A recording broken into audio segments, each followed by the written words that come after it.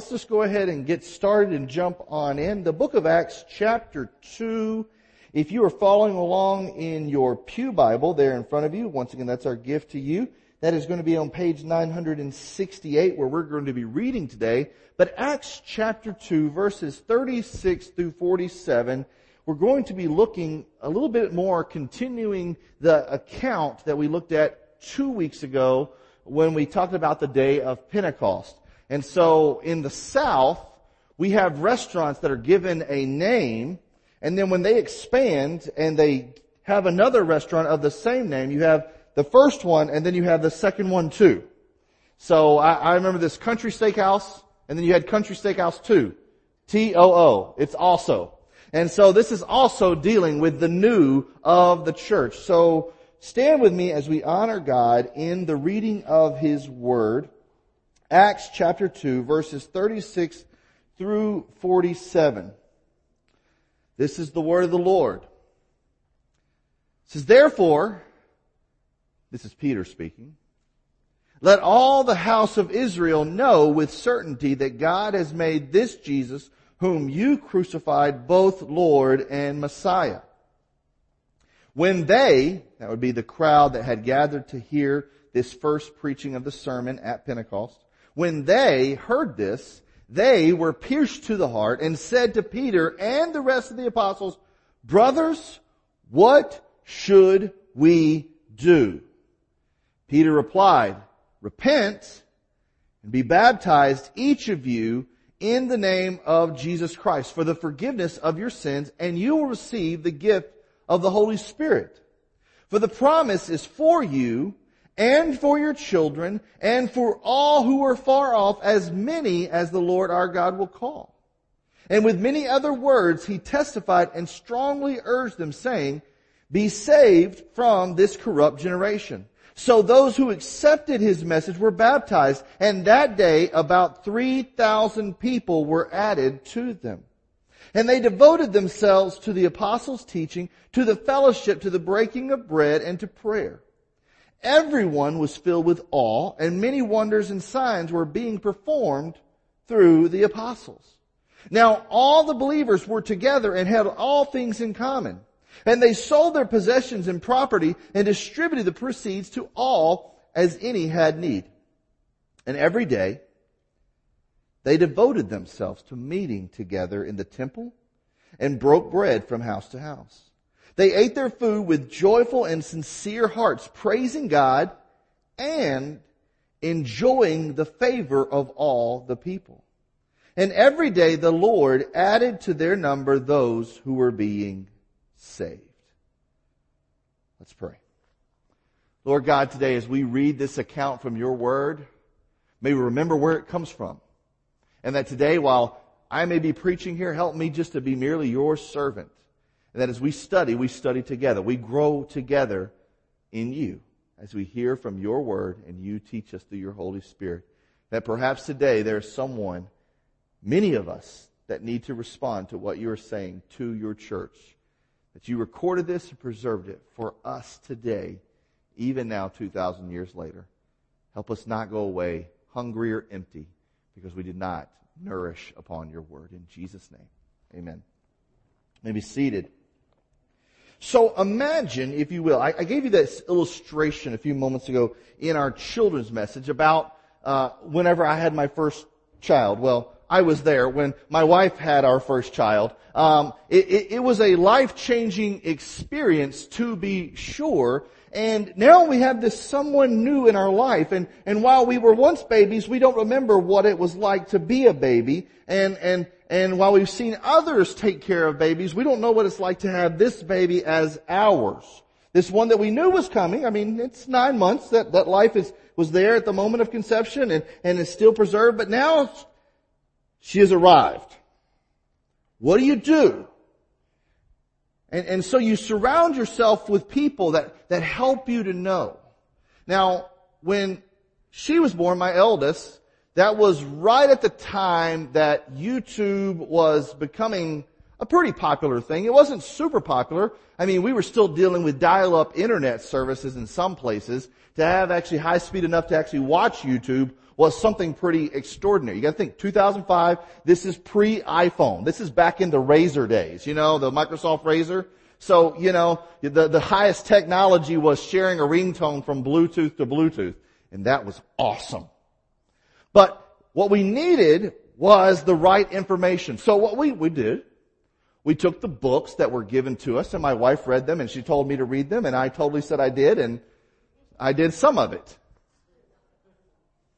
But we also had, the right pediatrician. We want to listen to who was recommended.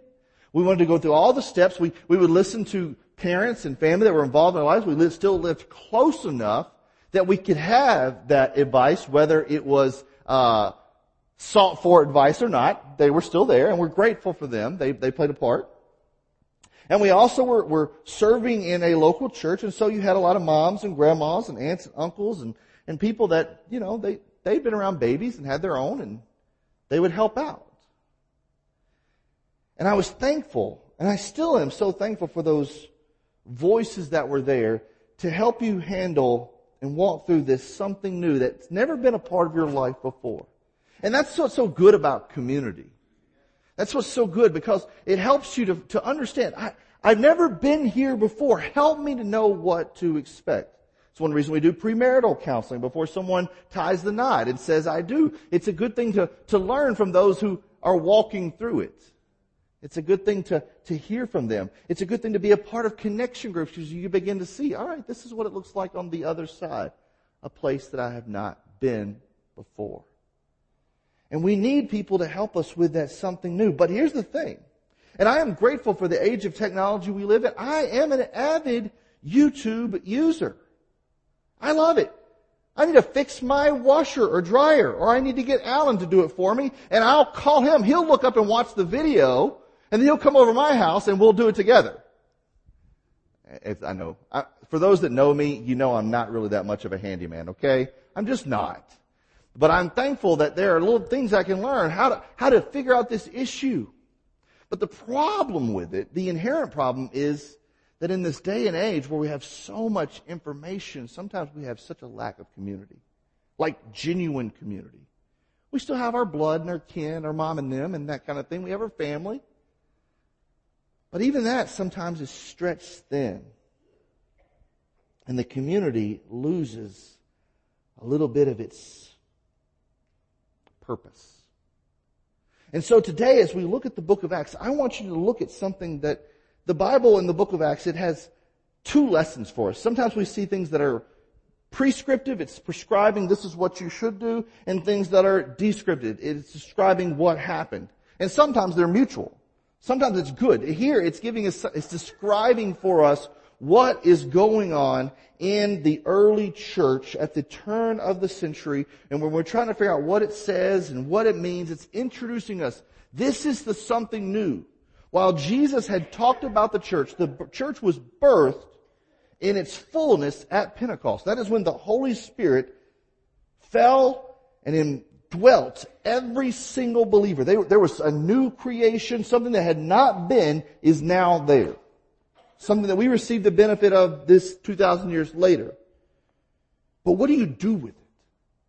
How do you maintain that? How does it stay healthy? What does it look like? What does it mean for us? How does this apply to us today? And today we're going to see that God's plan for making disciples, for building the church, it involves a community of believers who desire to grow together. It involves a community. And so today we're going to ask some questions. And like I said, some of the parts of the book of Acts, they're descriptive and some of them are prescriptive. This is a little bit of both. Let's look at this first question.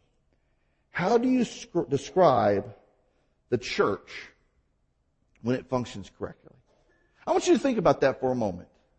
How would you, if you were trying to put this in context, if someone was asking you, maybe it's a child in your home, why do we go to church? Or maybe it's a coworker. Why do you go to church? A colleague in school. What is the meaning of church? Why do you give up this allotted amount of time on a Sunday when you could sleep in, and then in the fall you wake up and there's football and all things are right with the world? Why do you do this? Why is it that on the days that you're not working and you're not required to be somewhere, you require yourself to be somewhere? How would you describe why you do what you do? Some would say, well, it's just good for you. I feel good when I go to church. I'm glad you feel good. That's an awesome thing. To be encouraged and to feel like it's a place where you can belong is a good thing. Some people would say, well, my mom and them, they taught me about that. You're just supposed to go. It's what good, godly people do. Okay? Some people say, well, it gives me a bit to give to charity and feel like I take part. Great. I'm glad that you do that. Those are good things. Some people say, I really like the songs, man. I dig the worship, whether it's when someone plays the piano and the organ and they sing those songs that have been sung for so long, or when it's someone playing guitar and they're singing a song that just was written. That will be a reason that people would give. But what does the Bible describe about the very first church? Like, what happened as soon as it was born? Like, something wasn't and now it is. And there's like a lot of them. There's 3,000 people. Imagine that. I mean, it's kind of hard to picture. And not all of these, while they were all generally Jewish, they didn't all speak the same language. They didn't all have the same customs. Remember the day of Pentecost? How were these Galileans telling me this in my language? And now there's 3,000 people in one place? How do you handle that? What are you to do? This is where the Bible gives us this description and prescription. One of the things we first see is fidelity to the Word. Let's look at how it describes what they were doing in verses 42 to 43. This church that had heard about Jesus crucified, who was the Lord and Messiah, who had repented and believed and made their personal faith public through baptism, what were they doing? They devoted themselves to the apostles' teaching. They devoted themselves to the certain activities. And at the top of the list is the study of the apostles' teaching. Why is that? Why is it that that's the very first thing? It is because emphasis on the Word of God informs everything else. Emphasis on the Word of God is what's to inform everything else. If it's not emphasis on the Word of God, it's going to be emphasis on the speculations and programs of man. It's going to come about in the opinions of the lofty and the well-learned. But if it comes to the Word that's made available to all, it's going to inform everything else. And this is the steady diet of the healthy church, of healthy disciples. If it's not a part of our life, then we are not healthy disciples. I mean, think about it. This is how we came to know Jesus in the first place. Someone presented His Word to us. And we believed. And we were saved. It was a personal and public declaration of the Bible. And in this Spirit-filled congregation that's described here, they didn't abandon the Word, even though the Holy Spirit was doing like awesome activity. And we're just like, well, God's showing us signs, so we'll just follow along. No, it was driving them to the Scripture. And if we are walking in the fullness of the Spirit, we too will be drawn to the Bible. Why is that? Because if it is the Spirit of God that is directing us, it's going to point us to Himself. And God will not point us to Himself and then say, but my word you don't need to listen to. You see how unfruitful that would be? How illogical? And when we think about it, the great spiritual awakenings, they involve people faithfully praying and teaching the Word. It is central. It is central to who we are because that's what it means. Everything else that isn't God-centered is man-centered. And it will lead us astray. This is a great reminder for us as the church today. Once again, this is descriptive and it's prescriptive. It's a great reminder that we must lay down desire to preach just fancy opinions, to avoid the temptation to just entertain or manipulate or build and try to tweak the emotions of the masses. No. Build it with fidelity to the Word. Say, we will be devoted in faithfulness to God's Word. Believing that if He said it, we will trust it. If He said and directed it and commanded it, we will follow and obey. This is how you describe the church when it functions correctly. And the role of the church leadership, because they're devoted to the apostles' teaching, is to be pastor shepherds, to be spokespersons for God, which the goal of a spokesperson is not to come up with your own opinion, but to share the source. If someone is a spokesperson for a company, they don't just go off script and try to tell you and sell you something that the company that sponsored them is not trying to sell. No, they must stay to the script. And if we must teach people what it means to be pastors and leaders, we got to tell them, don't try to go off script, because you're going to build something that isn't God honoring. No matter how good intentioned you may be. It'll be man-centered and not God-centered. Without the Scriptures, we live without hope. For Scripture in itself is sufficient to build up and bless the church. And churches must in turn trust and submit to God's Word as it's faithfully taught. Remember here, as we look at the book of Acts, sometimes we get caught up in the oohs and ahs of these miracles that validated the apostles' teaching. But here's the thing. It was the miracles that served the message, not the other way around. It was the miracles that were pointing them back to the message. Go back to what God has said. Let's move on. What is another prescriptor and descriptor in this moment? It is fidelity to one another. In verses 42 through 44, you see first the diet of the Word, but then you see the first exercise is that of fellowship. Now, I'm going to try to correct something that's really hard for me to correct, because I feel guilty of this too. Fellowship does not automatically equal food. I know I blew a Baptist basement wide open. Now, I will say this. Good fellowship can have food. We're going to see that. But food does not automatically equate to fellowship. Just because you host a potluck didn't mean we had a good fellowship today. It might have been delicious. It might have been filling in other ways, but it might not have been fellowship. But let's look at this. Fellowship is sharing a common way of living because of our union. Because of our union. And for the believer, it's because of our spiritual union in Christ. And this fellowship, it's a common way of living that sharpens one another's faith, that helps cultivate one another's practice, that honors a kinship of practical acts of love and support. And we need to understand this matters. When we talk about fidelity to one another, this matters. Because fellowship with one another, it's tied to the Christian's fellowship with the Father. Did you know that? That how we treat one another automatically equates to something right or wrong, healthy and living and thriving, or detrimental to our health with the Father. Now, we don't like to think about that. We like to be independent people. We like to really focus on the individual. And growing as an individual is good, but it's never to be isolated or dissected from the whole.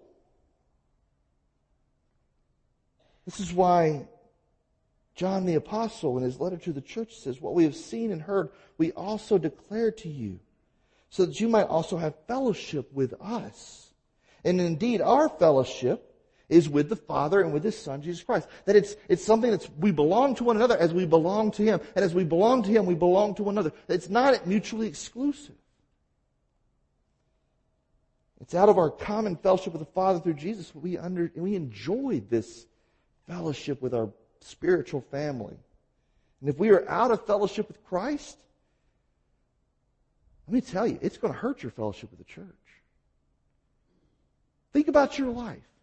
The most rockiest, tumultuous times that you've ever had with Jesus, did it affect your relationship with the church? Of course it did. You may have still came and showed up, but your relationships weren't strong. Because you know what? I found that when that's true in my life, I don't want to get close to people. I don't want the mask to be peeled away. I don't want the real to be seen. I was talking with a pastor friend of mine this last week. My heart agonized with him, but at the same time, I felt empathy. You know why? He said, I can't be real with my church. They can't see when I'm in pain. I can't even have them in the hospital room.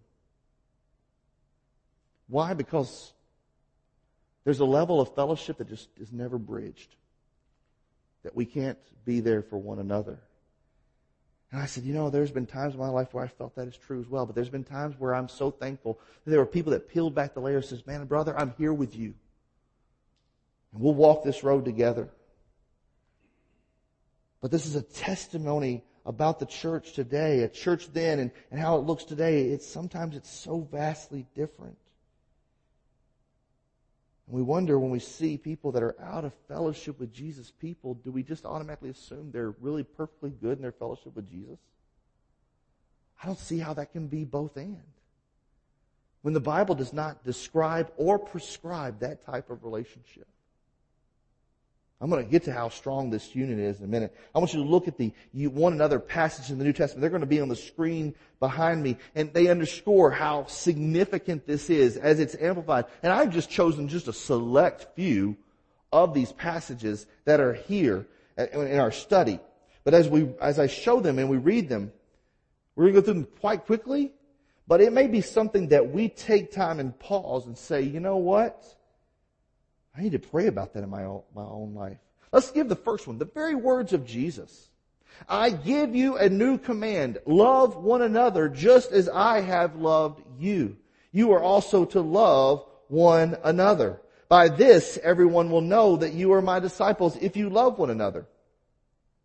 Let's look at Romans as Paul writes about it. We who are many are one body in Christ and individually members of one another. Going on, same chapter. Love one another deeply as brothers and sisters. Going on, Romans chapter 12. Outdo one another in showing honor. Romans chapter 15.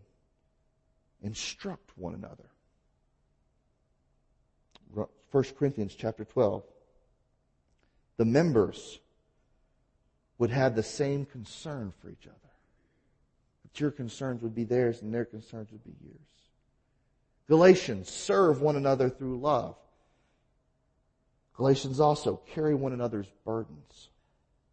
Ephesians, with all humility and gentleness, with patience, bearing one another in love. Also Ephesians, be kind and compassionate to one another, forgiving one another just as God also forgave you in Christ. Also Ephesians, submitting to one another in the fear of Christ. Philippians 2:3, do nothing out of selfish ambition or conceit, but in humility consider others as more important than yourselves. Philippians also, everyone should look out not only for his own interest, but also for the interest of others. Colossians, do not lie to one another. Thessalonians, encourage one another. Thessalonians again, always pursue what is good for one another and for all. Hebrews, let us watch out for one another and provoke love and good works. James, don't criticize one another, brothers and sisters. Also James, brothers and sisters, do not complain about one another. James also, confess your sins to one another and pray for one another so that you may be healed. Peter, be hospitable to one another without complaining. 1 Peter 5:5, all of you clothe yourselves with humility towards one another. John, 1 John, dear friends, let us love one another because love is from God, and everyone who has been born of God and knows God.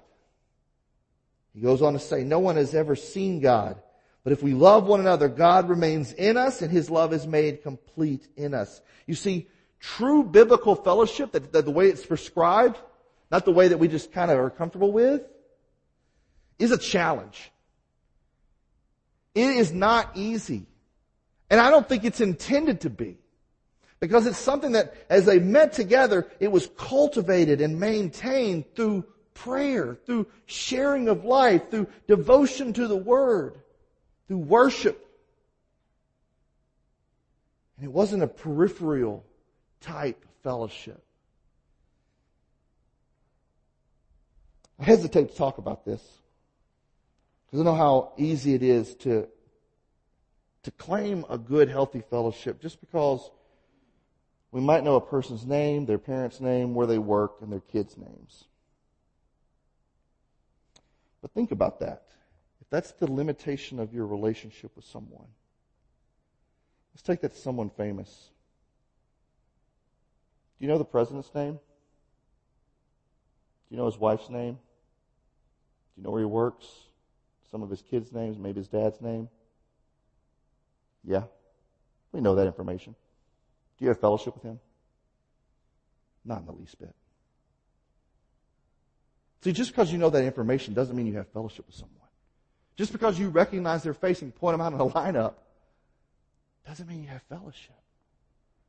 I love this church and I love you guys, and my heart is that we would be a community that just says, hey, we love worshiping with one another. We love serving together. We love praying together. We love worshiping the Lord together. We love seeing our kids grow up together, do life together. And our life is so intrinsically knit together that there's fellowship that is not just segmented between 7 days and 1 hour on those 7 days. Because that's not fellowship. Not in the biblical way. It is a privilege to have it, but it takes work. And many do not experience this blessing, but instead they've settled for something artificial and mediocre because what they seem to have just feels these words that are so dangerous. Good enough. Good enough. I know them well enough. I do things good enough. We serve together. It's okay. Let's consider the privilege that we've been given to be called as a follower of Jesus, adopted by Him as a family. And as that unites us, let us sharpen one another, sharing biblical community in a way that develops our faith and our practice and our kinship. Let's look at another aspect described here. The fidelity not only to the Word and to one another, but to the breaking of bread. This reference is most likely, as we look at it, every scholar looks at this the same way. This is not just, they went to Olive Garden and they shared the unending breadsticks, okay? That's not what it is. Although that salad and breadsticks is delicious, I get it. This is them coming together to remember the broken body of Jesus through the Lord's Supper. That whenever they met for their meals, they had their meals, they shared them together, but they weren't just potlucks. In the middle of those meals, it was far different than how we do it here. That they would take time in the middle and they would hold up the bread they'd broken and hold up the cup and say, let us remember what Jesus did to make grace abound so that we never make it about us. Let us remember the covenant that He gave us. You see, healthy churches, they have a deep affection for the crucified and risen Savior. They constantly draw back and remember it, even through very practical things. And the Lord's Supper is a very beautiful activity. You see, teachers, I heard it said, teachers, they preach to the ear about Jesus. The table, it presents to the eyes about Jesus. It shows us, wow. In a very, very tangible, easy way. Yeah, Jesus willingly was broken for me. Am I broken over Him? And I remember my blessings are intrinsically tied to Him. You see, not only in this descriptor, the fidelity to the Word and fidelity to one another and fidelity to the breaking of bread, you see fidelity to prayer. The book of Acts, it gives us a multitude of illustrations about the church's vibrant prayer life. I mean, the book of Acts is covered in times of prayer. Sometimes it even gives us the words of those prayers. From the leadership, those that we have their names, to some of them it just says, they. And yet when they prayed, the people that will never know their names this side of heaven, God heard those prayers and did something amazing.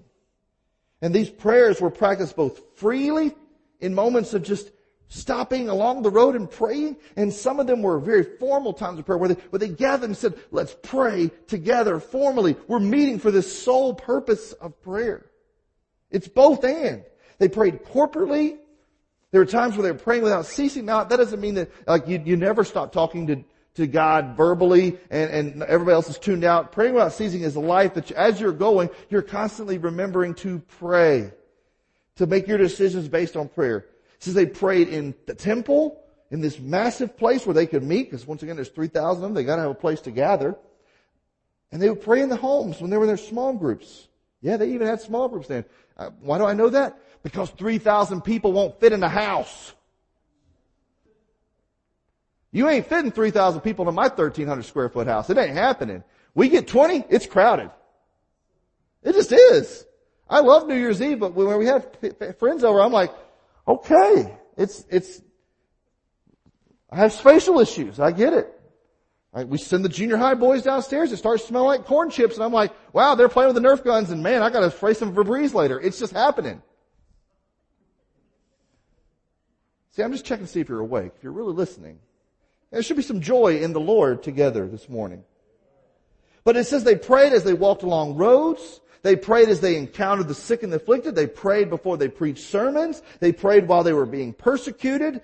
So even in bad times, they prayed in planning times of intercession over difficult situations, like I said, the formal times. They prayed in thanks for food. They prayed in thanks for Jesus, for the forgiveness of sins. They prayed in praising songs. They prayed in petitions to the Father to meet their daily needs. They had a life of vibrant prayer. And as a descriptor and a prescriptor, if we are going to be healthy and say, this is something that God has delivered into our hands, and what are we to do with it? It's got to have a fidelity to prayer. To prayer. And then prayer is not just something, oh yeah, it's kind of just not a big deal. No, it's an absolute big deal. We're talking to Jesus. How could that not be a big deal?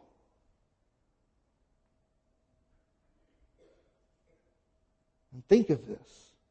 The early church wasn't full of a bunch of rich people. They weren't. They had few earthly resources.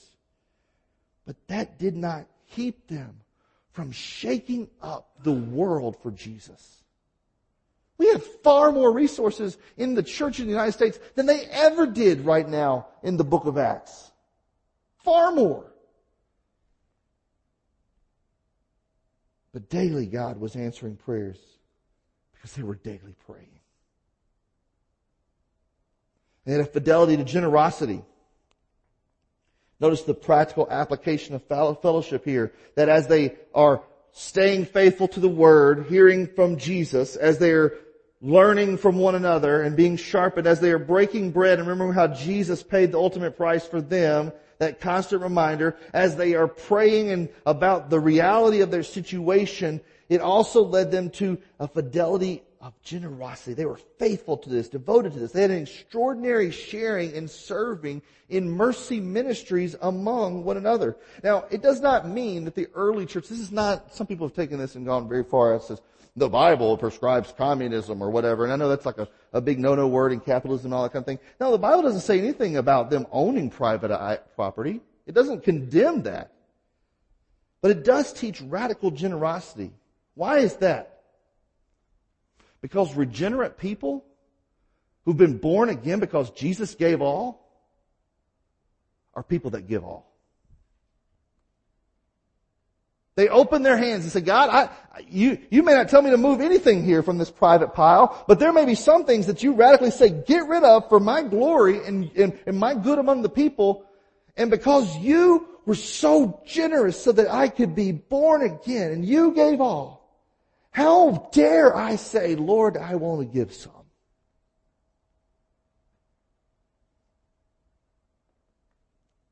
And the Lord's been convicting me about this. I'm a very selfish person. I just want you to know that. I'm a very selfish, prideful person. That's not me fishing for a compliment. This is something God really working on my heart that, you know what? Be a little more sacrificial. Understand what it means to humble yourself and sharing that grace and kindness. So pray for me on that. I'm asking for your help by you praying for your pastor on that issue. This is not me casting stones and saying, I'm perfect and you're not. But Jesus changed their hearts, and because Jesus had changed their hearts, they wanted to do whatever was possible to change the hearts of others through the world. They understood what 2 Corinthians 8:9 says, for you know the grace of our Lord Jesus Christ, that though He was rich, for your sake He became poor, so that by His poverty you might become rich. No, that is not a health and wealth gospel, prosperity gospel teaching. That's about Jesus laying down it all so we can receive all of the kingdom, not some silver coin in our hand. It is a generosity that overflows out of biblical fellowship, because now the community, as they have become more aware of God's will and God's word, and they have become more aware of what's actually going on in the lives of those around them in their large, massive gathering at the temple and their home gatherings, and as they're breaking bread and as they're praying. Now they're able to place and play a role to say, I can help carry my brother and my sister's burden. I can meet them where they fall short. And not only can I do that, but my goodwill will be known to all. Let's keep going. I know we're running short on time. They had a fidelity of gathering together. Now, I keep using that word fidelity. By the way, that means devotion. One of the things that you ask for whenever you get married and you make vows is you're committing to devotion, faithfulness, fidelity. Singular. They had a fidelity to gathering together. 246 is the early church lived out a life every day. Every day they devoted themselves to meeting together in the temple and broke bread from house to house. So here's what it looks like. They were involved in one another's life because they chose to take part in one another's life. They had that mutual accountability. And while the church has to love those outside the family in order to fulfill its mission, a healthy church meets together as a family regularly. We have to love others outside these walls and beyond so that the gospel expands. But a healthy church realizes that, man, family gets together. Family spends time with one another. We know this practically in our own homes. But it needs to be happening within the church. And half the job of a good, healthy church member, a good, healthy disciple, you know what half the job is? Showing up. It's showing up and being present. Saying, not I'm just here in the moment, count me present, but I'm actually participating. I'm half the job is showing up. Let me be counted on.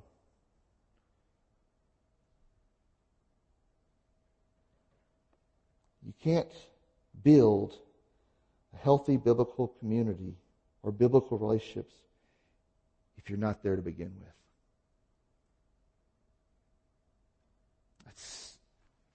I don't see how you can do it. How did you get to know your spouse? You dated them.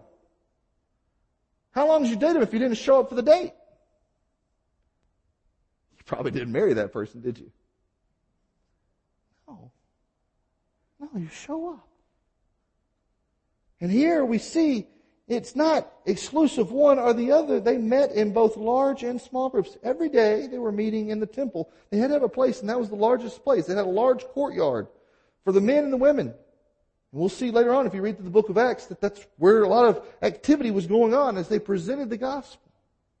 But they also met in one another's homes. So this is how a large church, you may wonder, how does a large church sustain itself? How does a 3,000 member church maintain health? How do they do it?